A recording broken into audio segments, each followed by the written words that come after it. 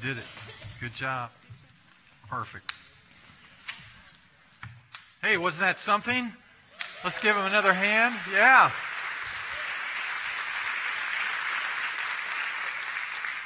Fantastic job. Wow, that was really, really good. We're going to have to get another bus. They're going to be on the tour, right? That was really great. Thanks, Chip, and all the volunteers.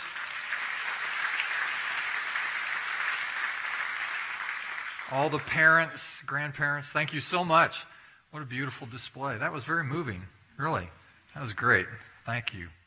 Well, we are near the end now of this series. We've been on the final last sayings of Jesus as he hung on the cross. And so we will note the last two phrases that he used from the cross today, see what we might learn. Very powerful lessons in these final last words. So if you have your Bibles, you can turn to two references. One is the Gospel of John, chapter 19. I'll read one verse there, verse 30. And then over to Luke's Gospel, chapter 23, and beginning at verse 43. Our custom is to stand to hear God's word, so as you're able, thank you for doing that. Here is John's Gospel, chapter 19, and verse 30.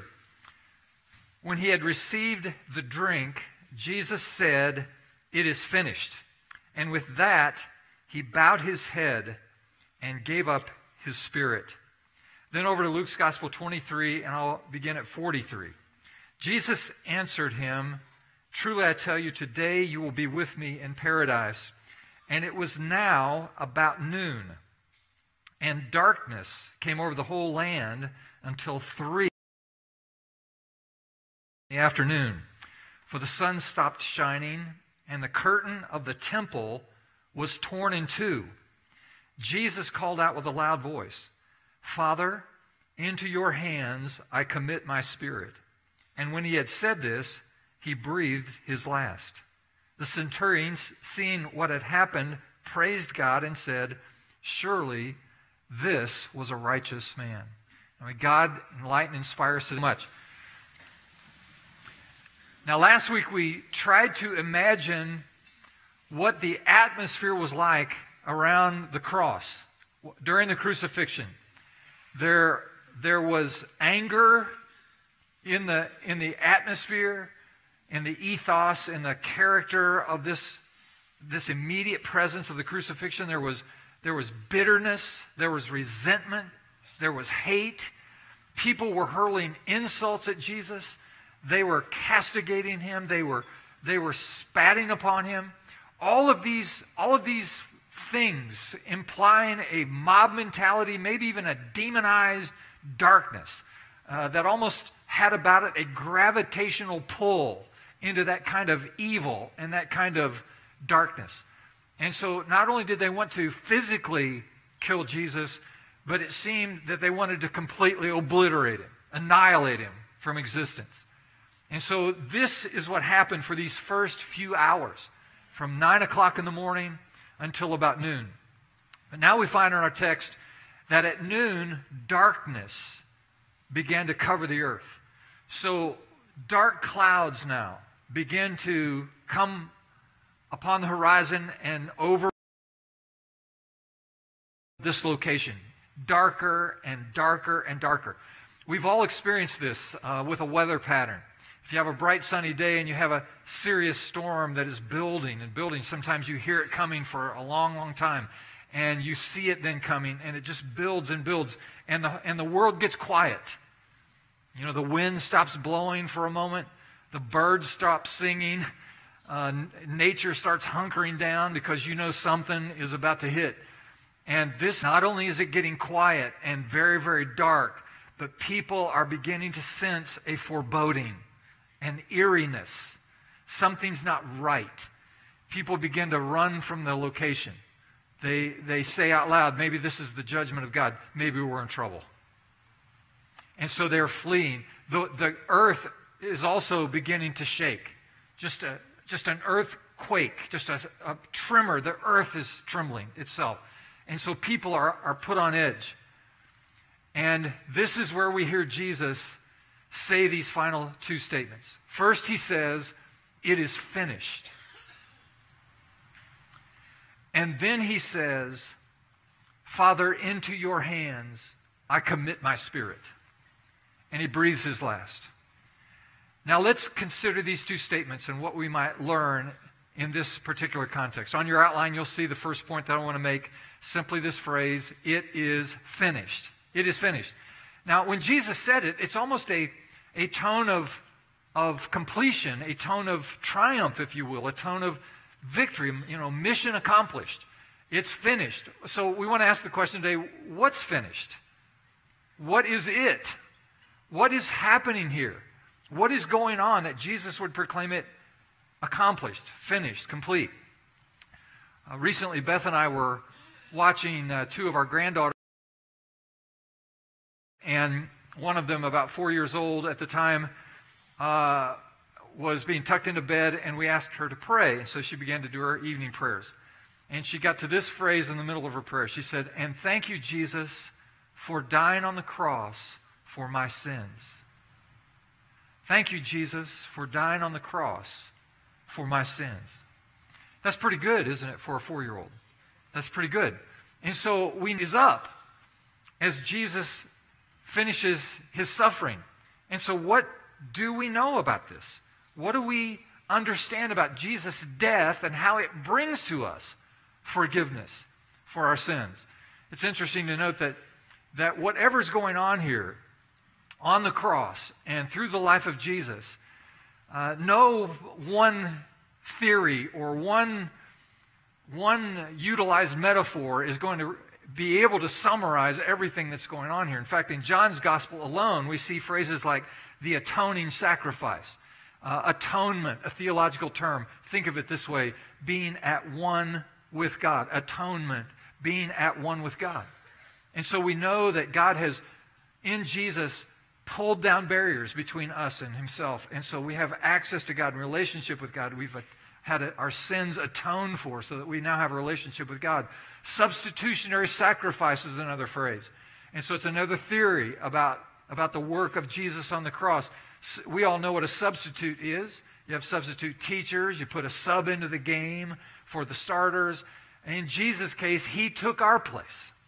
What we deserved in terms of death and hell, Jesus subbed in on our behalf. He took our place. So the substitutionary sacrifice of Jesus is another image or metaphor of what's happening here. Phrases like a demonstration of divine love or practical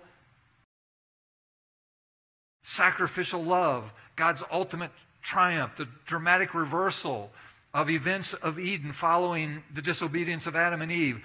All of these kinds of concepts and images and pictures are depicted just in John's gospel alone. You go through the whole New Testament and you have this doctrine revealing Jesus as a redeemer and a savior and a high priest and the paschal and atoning lamb. He's a liberator. He's a king. All of these images, all of these is being brought together when Jesus says it is finished. And here's what we know. We know that whatever human malady we may face, Jesus has finished the work necessary to satisfy it. We know, and especially at the highest order, that the sin in our lives, our natural rebellion toward God, not only the things we've done, but the things we've left undone that have separated us from God, has now been perfectly satisfied through the sacrificial death of Jesus Christ.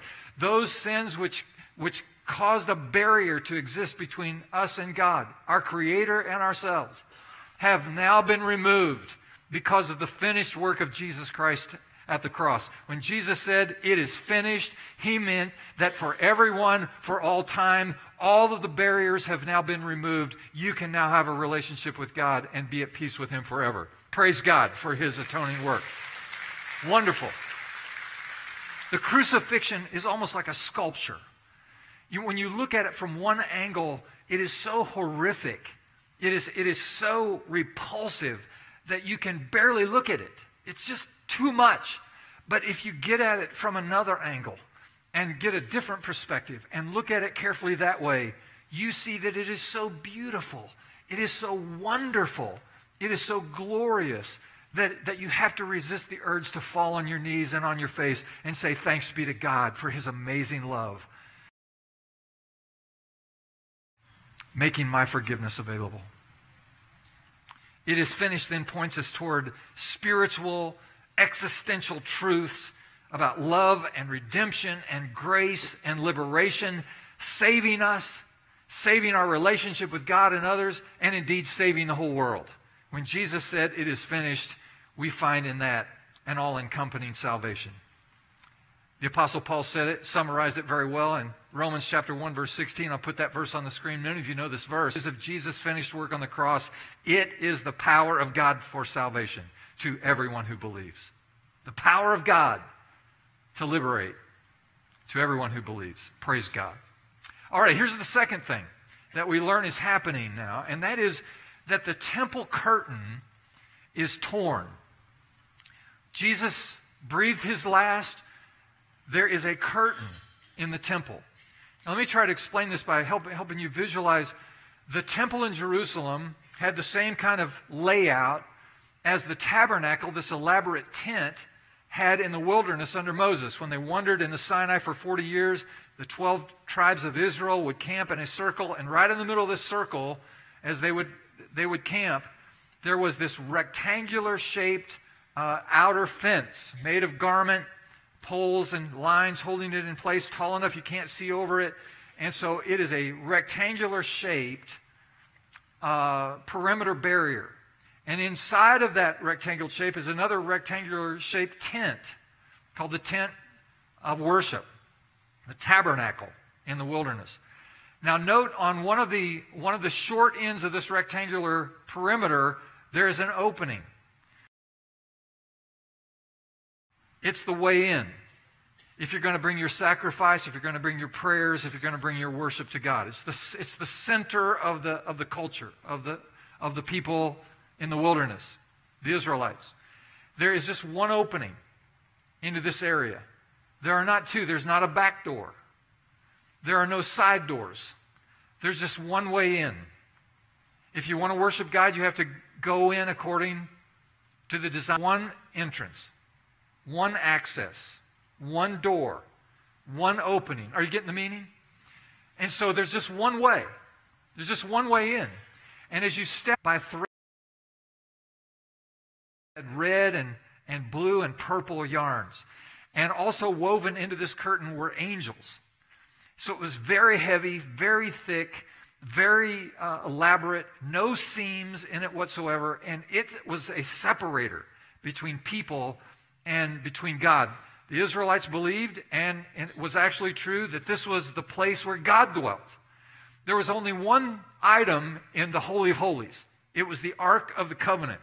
This was the wood had orchestrated and ordered Moses to build.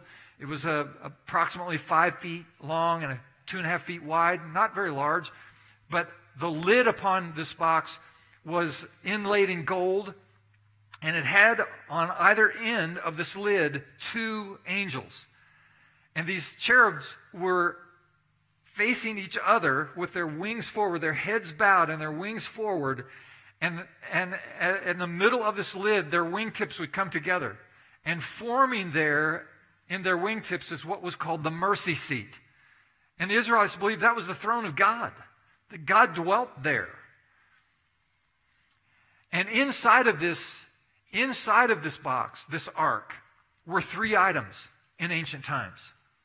One of the items were the actual stones that Moses had carried down from Mount Sinai, inscribed by the finger of God, the 10 Commandments. And so these stones with the 10 Commandments are in the box, in the ark. A second item was a jar of manna, which was the miraculous food, of course, that God provided to the Israelites in the wilderness for their sustenance, and so a reminder of God's provision.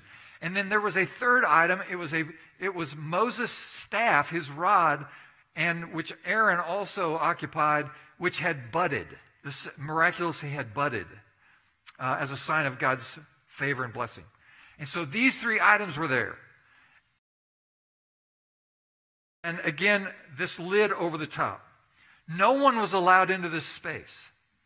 It wasn't safe to go into this space. Once a year, though, the priest would go in, and he would sacrifice a spotless lamb and then take the blood of this animal, Other priests would lift up this curtain. It was very heavy. They would lift up just a portion of it, and the priest would scoot underneath it with this offering. And he would take this blood and he would sprinkle it on the mercy seat, on the lid of the ark. And this would atone for the sins of the people and atone for his own sins. The priests would sometimes, they would place little bells around the bottom of his robe so that the other priests beyond this veil could listen to him. And as long as they heard the bells tinkling in there, they knew that he was still alive. Because there were occasions when the priest wasn't properly prepared in his own life, his own spiritual life, that he would walk into the most holy place and drop dead. Sometimes they would tie a rope on the ankle of the priest, especially if they knew he was a rascal or something. I don't know. We're not sure you're coming out alive. We're going to tie a rope on you. And once the bells stopped ringing, they know he didn't make it this time, and they would drag him back out. And so this was the place where God would dwell, the throne of God. And it was not merely symbolic, but the real energy and presence of God was there. And so this veil of separation became a very important feature to this whole construct. Now, in Jesus' day, all of this is now in buildings with bricks and sticks, the temple in Jerusalem, but it's laid out the same. And so it's still the most holy place, the Holy of Holies. And this veil, this fabric curtain, seamless fabric curtain, is there. So what we know from the text is that when Jesus breathed his last, watch this now, the veil in the temple was torn in two from top to bottom. Imagine the force it would take to tear this curtain apart. And so God grabs this thing and just pulls it apart and tears it open in the temple. Now, there are two fairly clear and obvious conclusions we can draw about the purpose of this tearing. One is it symbolically represented that perhaps not in the physical temple in Jerusalem, but maybe a heavenly one, that Jesus, when he breathed his last, he walks into the very throne room, the very presence of God in heaven, not only as our great high priest, but also the sacrifice. And he brings not the blood of an animal, but he brings his own blood into the very presence of Almighty God. And once and for all sprinkles his own blood on the mercy seat of the throne of God. Once and for all satisfying the sins of every person who would ever live. And so this is a great symbolic moment when the veil of the temple, I mean, think about this, how dramatic this is, how unbelievably powerful this would be, especially for the priests in the area and so forth. And so it not only means that Jesus once and for all has broken through the veil, and we no longer have to fear God, but we have access to God. This now means that we can come to God. There is no longer a barrier between us and the very presence of God, so that we have access to him. This is why Jesus encouraged us to pray. He said, when you pray, pray in my name. Whatever you ask in my name, Jesus said, God will grant it to you. And so here we are, now in this moment of history, we now have free and confident and bold access. That's what the apostle said. Come boldly now before the throne of grace. Now, if you go in your own name, if I step into the Holy of Holies and I say, hey, Lord, this is Greg. I had a few requests. He's going to go, who the heck are you? What are you doing here? You have no business here. This is not safe for you. But if, on the other hand, I'm clothed, watch this out, in the righteousness of God, I have put on the righteousness of Christ, which has been secured on the cross. And I am clothed in his righteousness, and I walk into the very presence of God in prayer. And I say, Lord, I come to you in Jesus' name. Now I have bold and confident access to God. I think one of the disappointments we may experience in heaven, if there is such a thing, is realizing just how much clear and easy access we had to God himself in Jesus' name. And we didn't take advantage of that access. We didn't take advantage of that unique position. Didn't take advantage of that unique authority that God has given us as his people in the name of Jesus. And so here we are, recognizing in this moment when Jesus said, it is finished. The veil of the temple is torn in two. once and for all, now we can walk boldly and confidently into the very presence of God in Jesus' name. Somebody say amen. Now, that's really good. It's really important, really helpful. All right, now let's go to the third thing. Here is the last word of Jesus. Father, into your hands I commit my spirit. This is Jesus' dying prayer. Jesus' dying prayer. Last week we noted that when Jesus said, my God, why have you forsaken me?" we discovered that that is a direct quote from Psalm 22. It's a remarkable thing that all of the Jews in Jerusalem over Passover would have known that psalm because it was a very popular song at the time. Kind of like our Amazing Grace, how sweet the sound. You know, it's like everybody knows that song. Well, everyone would have known Psalm 22. My God, why have you forsaken me?" And so it was especially poignant when Jesus said it. This final word of Jesus also has similar poignancy. Father, into your hands I commit my spirit actually comes from another psalm. It's Psalm 36 or Psalm 31. Look at the first 5 verses of Psalm 31. I'll put them on the screen for you. "In you, O Lord, I seek refuge. Do not let me ever be put to shame. In your righteousness deliver me. Incline your ear to me. Rescue me speedily. Be a rock of refuge for me, a strong fortress to save me. You are indeed my rock and my fortress. For your name's sake, lead me and guide me. Take me out of the net that is hidden for me, for you are my refuge." And then this last phrase, see it? "Into your hands I commit my spirit." This is the last words of Jesus, his last prayer. And it's a prayer that implies absolute confidence and absolute trust in God.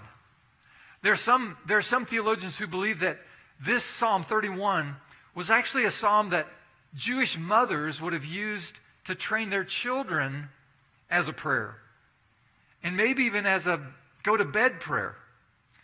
And if that's true, and it could very well be true, that Mary, Jesus' mother, actually taught Jesus this prayer when he was a boy. Psalm 31. "Father, into your hands I commit my spirit." It sounds a little bit like the prayer that many of us were taught as children in our culture. Remind you at all? "Now I lay me down to sleep. I pray the Lord my soul to keep. If I should die before I wake, I pray the Lord my soul to take." Yeah, it's very similar. "Father, into your hands I commit my spirit." Yeah. So on the cross, Jesus, again, was teaching us how to pray, how to connect with God. When we're facing darkness, when we're facing despair, when we're in the valley of the shadow of death, when we're facing this same prayer, "Father, into your hands I commit my spirit." You ever been in a really tough place, a really dark place? Maybe you're in one right now. This prayer will work. This prayer will work in just about any application. "Father, into your hands I commit my spirit." Let's rehearse it together. Let's do it. "Father, into your hands I commit my spirit." One more time. "Father, into your hands I commit my spirit." Yeah, I find myself more and more being asked by people in our culture today about the end times. Do you think we're near the end of time when Jesus will return? And people are handing me books and giving me DVDs and referencing different things. By the way, if you try to hand me something, just a general rule of thumb, if you want to hand your pastor something and you expect it back, don't hand it to me. This is fair warning, because I'm not responsible with stuff that people hand me. So if you hand me a book, and before I actually reach out my hand to take it, I will ask you, "Do you want this back?" And people don't believe me when I tell them I can't be held responsible for this. They assume I'm a responsible person and that I'll give their stuff back to them. I'm telling you, I won't.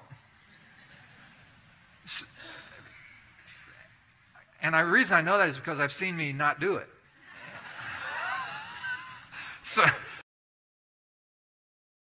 recently, a woman came up to me and says, "You know, that DVD I gave you about 6 months ago, that was really important to me. It's the only one I had. Could I have that back?" I go, "What DVD?"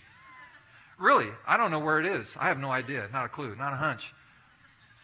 So don't give it to me if you want it back. But people have been handing me this stuff about end times, and the question is asked, do you think we're close? Do you think the current signs of the time are in line with biblical prophecy about? The answer is, yeah, it seems like it. But here's my concern. Just about every generation for 2,000 years has been able to look at Bible prophecy and align them with current events of their day, of their generation. So just about everyone could say, I think the time's short. Jesus is coming back soon. And everybody's pretty much said that for 2,000 years. Here's what we know for sure about Jesus' return. Nobody knows. No person knows the day or the hour of his return. Jesus said that. In fact, Jesus even added this caveat. He said, I don't even know. Only the Father alone knows when I'm coming back. So that's a pretty narrow field there. So if you run into someone who thinks they know when Jesus is coming back, they don't. They just don't. But here are some general principles that we learn, and this fits right in with Jesus' prayer about trusting God no matter what. There are two primary reasons why these words about Jesus' return are given to us in the Scripture. And the Bible teaches us this. I'll put this statement on the screen for you because I want you to get it. The primary purpose of Jesus' words about his return are twofold. One, to encourage believers in the face of adversity. In other words, bad things are going to happen, difficult times are going to come, but no matter what happens to you, you can commit yourself into the hands of God. You can trust him completely with your life and your circumstances. And so you hear phrases like, in the last days, difficult times will come. There will be earthquake and famine and wars and all kinds of natural disaster. There's all kinds of trouble coming to the earth. But be of good cheer because Jesus is coming. And be of good cheer. Encourage one another. Put boldness and courage and confident trust into each other. Encourage each other with these words because God is in control. And because he's in control, you can count on the fact that he is in control right now in your circumstances. So encourage one another with these words. God can be trusted. And then the second reason you notice is to invite his hearers to always be ready for the end. So this is the second message that we learn, the general overriding message. The truth of it is that nobody knows when Jesus is coming back, and nobody knows when they're going to die. You don't know when you're dying. I don't know when I'm dying. Nobody knows that. So Jesus said, not only be encouraged to trust me when things are hard, but you've always got to be ready just in case. You got to be ready because you don't know. People will wake up today in our world and there's going to be a storm, there's going to be a big wave, there's going to be a shaking of the earth, there's going to be some kind of natural phenomenon, and people are going to die on the earth today. They woke up today perfectly healthy, maybe young and healthy and vital with their whole life in front of them, and now they're dead. They had no plans to die today. There will be 100 people or so die in the United States today in traffic accidents. There will be about 3,000 people today die in the United States of a heart attack. Got up today, not planning to go anywhere. But before the day's over, they've checked out. They're gone. And so here's the admonition from Jesus. He says, Father, into your hands I commit my spirit. That means, listen, you can trust God even in the most dire circumstances, and you should be ready. You should be prepared. And living a prepared life means that you're living well and honorably before God, that you're loving people around you as well as you can, and most importantly, you have trusted your life and your eternity into the hands of Jesus Christ and his finished work on the cross. You're ready, no matter what you do, because the world in which we live is inherently unsafe. It's not safe. It's not safe out there. I mean, every one of us who came to church this morning had to live with a high level, a degree of denial. We told ourselves, it'll be fine today. There are no dangers out there. I'm going to get in this 3,500-pound car, and I'm going to start driving about 60 miles an hour into oncoming traffic who are passing in opposite directions with me. But I'm in a state of denial because I know that other person is just as competent as they can be. and there's no way in the world they would ever cross over into my lane going the opposite direction. And so we have to fool ourselves into thinking it's safe. It's not safe. It's dangerous out there. People are crazy. And you assume everyone's as competent as you when you're driving. It's not true. And so stuff happens. This is the world. You can't protect yourself. You can't protect your children. And it's like the predominant instinct you have as a parent, isn't it? I mean, it's like job one, protect those little ones. Protect them. And all of us have that, don't we? We feel it. We don't want to protect these precious little ones. But it doesn't matter what we do or how hard we try. We can't ultimately protect them because it's not safe. The world is not a safe place. So we can't protect ourselves. We can't protect each other. But here's what we can do. We can prepare ourselves. And we can prepare our children. We can prepare our loved ones for the inevitability of our own personal demise when we will go into eternity, either prepared or not prepared. Now hear the wisdom of God. Are you a wise person? If you're a wise person, you'll spend less of your time trying to protect yourself and more of your time preparing yourself. Because what you're preparing for is a whole lot more important, and it's going to last a whole lot longer than what you're protecting.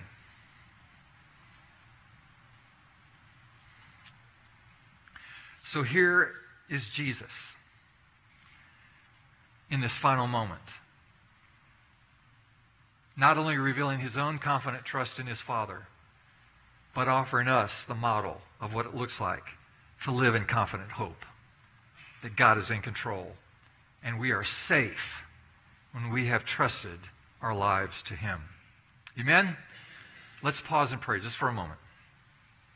Lord, we conclude this series, these words, these sayings, these important last words, famous last words. And we thank you, Lord, how you've taught us in these words how to live and how to pray. We've learned how to pray for those who've wronged us. Father, forgive them, for they do not know what they are doing. We know even in your agony, O God, that you came to seek and save the lost. So we actually join ourselves with the thief on the cross and praying, Jesus, remember me when you come into your kingdom. And to hear your words of promise. Okay, today you will be with me in paradise. We heard you ask John to take care of your mother, and your mother to take care of John. Lord, we receive your call to care for our parents and our children, and also to care for those who are not our parents, but who need children and need our care. Lord, we heard your cry of anguish. My God, why have you forsaken me? But now, Lord, we know the model for how we are to face the dark nights of our own souls by praying, seeking God. Lord, we've heard your cry, I thirst. And of course, we see in that the real thirst of a dying man, but we also see a call to his Father from a soul that is thirsty and dry. In our spiritual thirst, Lord, we admit we're thirsty. We join in this prayer. And today we've heard the shout of victory. It is finished. This divine drama is completed. On the cross, this climax, this moment when your glory has been revealed and you lay down your life for us, we thank you for salvation that has been attained. And finally, Lord, we've heard the prayer of your mother, taught perhaps to you as a little boy, a prayer of confidence, a prayer of surrender, and a prayer that we should make our own. Father, into your hands I commit my spirit. And so, Lord, thank you for the beauty, the majesty, and the wonder of the cross. Thank you. The cross was meant for us.